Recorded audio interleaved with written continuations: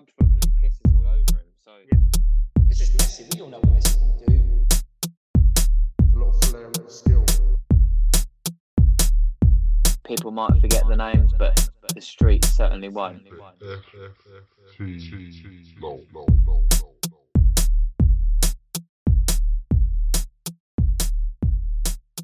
It's that time again.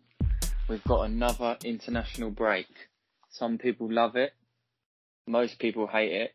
But there is some good that comes out of it occasionally.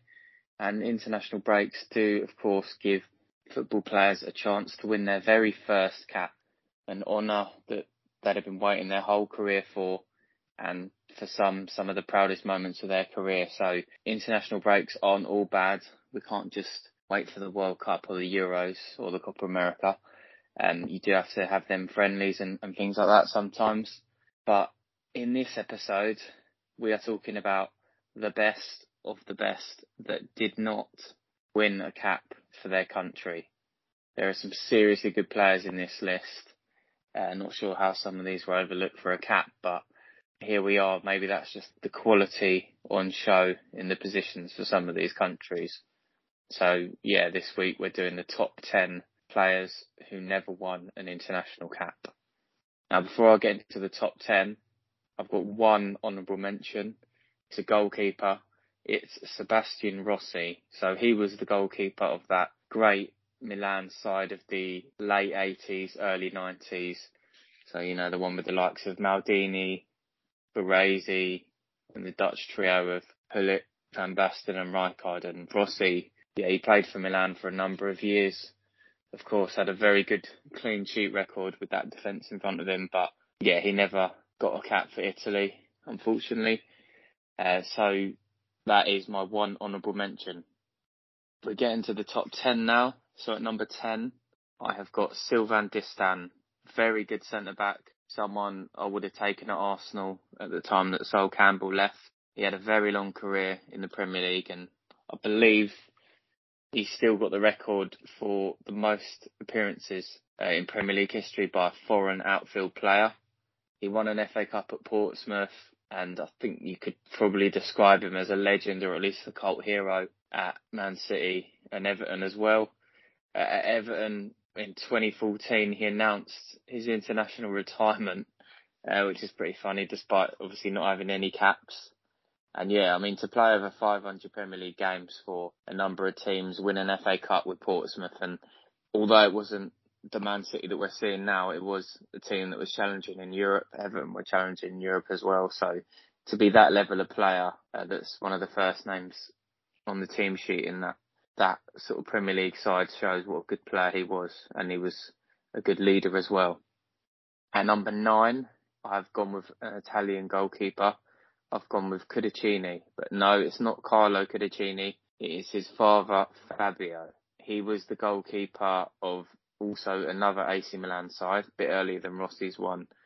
It was the one in the 70s who beat Cruyff's Ajax side. And I think the reason really that he never got a cap is mainly down to the great Dino Zoff, who played to the age of 40, and also at the start of his career, Albertosi, who was Italy's Euros winning goalkeeper in 1964. He's in the top 15 of all time for Italian goalkeepers when it comes to clean sheets, and it was a toss-up really between him and Sebastian Rossi, but the reason I chose Cudicini was just because he didn't have that defence of Maldini, Baresi, Costacurta in front of him. So I just think he probably had a bit more to do, so that's why he makes number 9 for me. At number 8, I've gone with Ron Chopper Harris. So Jordan will like this one. Chopper was his nickname, which sort of gives you a clue to how he played, but to be fair, in the 60s and 70s, it was all a little bit like that.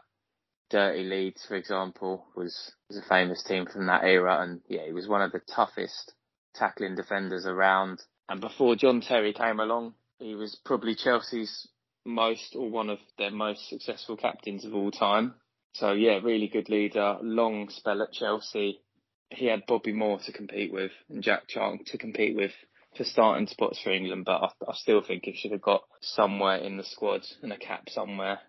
So he is one of the greatest Englishmen to never win a cap for me. At number 7, a Scotsman, and I'm going way back for this one.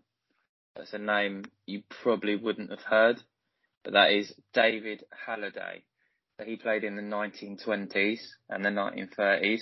He started off his career in Scotland, but he had a very successful career in England as well, and he holds various goal scoring records, such as the fastest player to get 100 league goals in England, the only player ever to score 30 league goals in 4 consecutive seasons, and he also got over 100 goals in Scottish League as well. So he got over 100 in Scotland, over 200 in England, and yeah, he was just a super prolific striker. He played for Sunderland mainly, and yeah, I think he's one of their top scorers of all time, and he's one of the few people to have won the Golden Boot in England and in Scotland as well. At number 6, I've gone with Stefan Klos, the stalwart of that Dortmund team and stalwart of Rangers as well. He won it all at club level. He won the Champions League. I remember when I sort of really got into the Scottish Premier League, Old Firm, Rangers versus Celtic, he was always there in goal for Rangers. He got chipped by Henrik Larsson that time, didn't he? But he was a super keeper. Won a lot with Rangers, won a lot with Dortmund. The reason he didn't get a cap was the fact that he was German. Any other country, I think he gets multiple caps. Just the sort of calibre that Germany had in the 90s and early 2000s for goalkeepers was insane. Just to name 3 main ones: Oliver Kahn, Jens Lehmann, Andreas Köpke. I mean, that is some doing to have to compete with that. And as a goalkeeper, it's obviously a lot harder to win a cap. There's not as much rotation in there. So, yeah, if he wasn't German, I think you're guaranteeing that he's getting the cap, really. And, yeah, to show what sort of star power he had when he first signed for Rangers in 98, he was being paid on a similar level to David Beckham and R9, the Brazilian Ronaldo. And that sort of shows the calibre of the player that Rangers had. And obviously it's very rare that a player of that level will be playing in the SPL these days, and no one in the SPL will be able to afford those sort of salaries these days either. But yeah, they really wanted him and they were willing to pay big bucks to get him. At number 5, proper throwback player for me, it's Ailton. So he's Brazilian, he's a striker, and he played predominantly around the sort of early 2000s was when he was at his peak. So you think of all the great Brazilian strikers that were around in the late 90s and early 2000s. I mean, it's very, very hard to get into that Brazil team. You've got to be an all-time great. But Ailton was a Bundesliga great. He was one of the top scoring foreign players in German football history. He won the Bundesliga in 2004 with Werder Bremen, which was a big shock at the time. And he's an absolute legend at Werder Bremen. And yeah, he's probably most famous for his appearance. I don't want to be disrespectful of the great Ailton, but yeah, he was rather on the larger side. Maybe that's why as well. Another reason which maybe they didn't think he was good for international football. But yeah, he was a big thing at the time. He was quite often featured on Match magazine and 442, which I used to read sort of on a weekly basis when I was a kid. So yeah, he's a prominent name from my childhood, and yeah, I think as a goal scorer, he's well up there and one of the best ever to not get a cap. At number 4, and this is heavily influenced by Alex on this one, and that is Bert Trautmann. So Trautmann actually sneaked into our top 10 greatest goalkeepers of all time.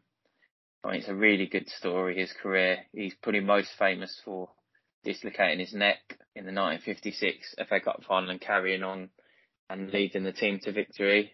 And he did actually win the Football Writers Player of the Year that season. And that was him becoming the first goalkeeper to win that award. And actually that season, 1956, Stanley Matthews won the Ballon d'Or. So for a goalkeeper to win the league best player, or the Football Writers best player, in the same season that Stanley Matthews was awarded the Ballon d'Or, sort of tells you how good of a season that was and how good he was. I think the reason he didn't get a cap in his career, partly political, German, playing in England just after the World War, and the timing of it, the World War itself, meant he didn't start his career until the age of 25, which isn't as bad if you're a goalkeeper. But you still got a chunk of your career missing there and less of a chance to play. So yeah, he's a top keeper. A really inspiring story that he's got actually, which we'll go into a bit more detail on our top 10 goalkeepers episode, which we did a few months back. So go and check that one out as well. Number 3, I've gone for Paolo Di Canio. Absolute magician of a footballer. Lit up the Premier League for a few years. He did spend a season in Scotland as well with Celtic, and he won Player of the Season there too.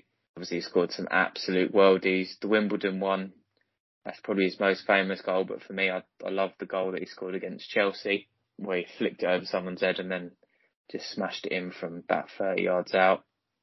Italy have had some great strikers. They've not necessarily been blessed with tons of attacking midfield type players. There's Baggio, there's Totti. There's not loads in his position. I think he should have really got a cap, but it's his character, his behaviour off the field. That would have been the reason he's never capped. His political views as well can be a bit suspect, shall we say. But you can't deny what a talent this guy was. I mean, he was miles better than everyone he was playing with at West Ham and at Sheffield Wednesday as well. And he should have been playing for bigger clubs, no disrespect to them. And yeah, he should have been getting, 10, 20 Italy caps at the very least. I'll move on to another Premier League great at number 2, and that is Steve Bruce. Now for me, Steve Bruce was probably the first name I thought of when this topic came up. He always gets brought into these debates. It is a bit baffling that Steve Bruce has never been capped for England. There was a rumour that he was looking to be capped for Ireland. I think it was around 1994 at the World Cup, and that's the World Cup anyway that England didn't qualify for. I think Jack Charlton got quite a lot of English-born players to play for Ireland, and Steve Bruce would have been a great addition to that World Cup squad even at his age. Captain of Man United for a bit, won some Premier League titles, scored a lot of goals for a defender as well.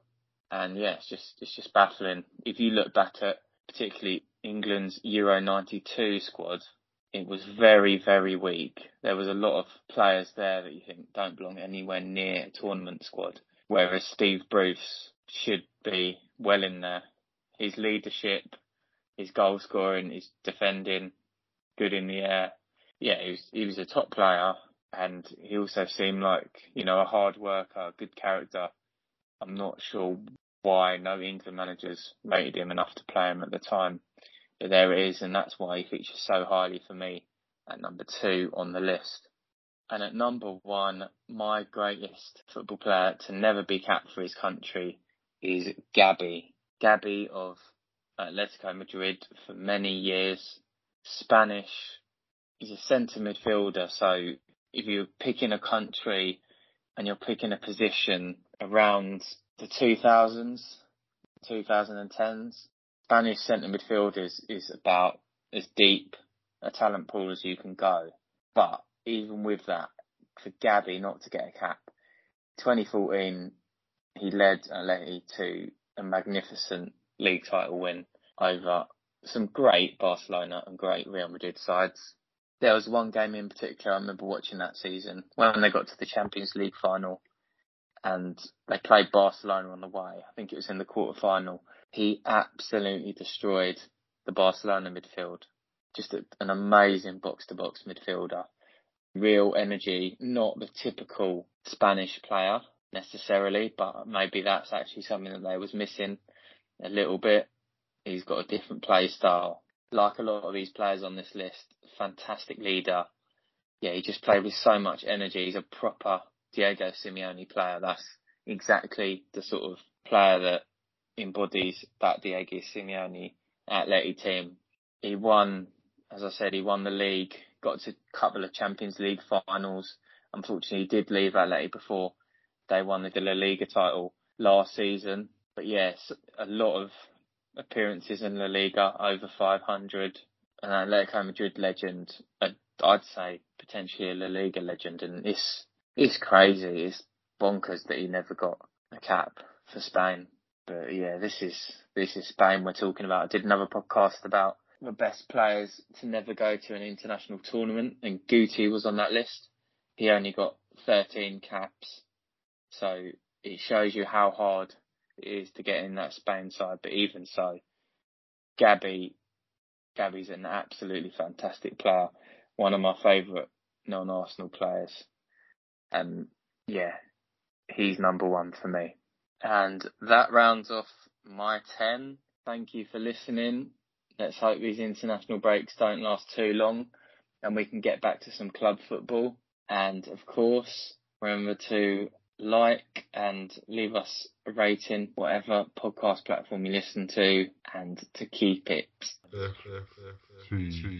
Low.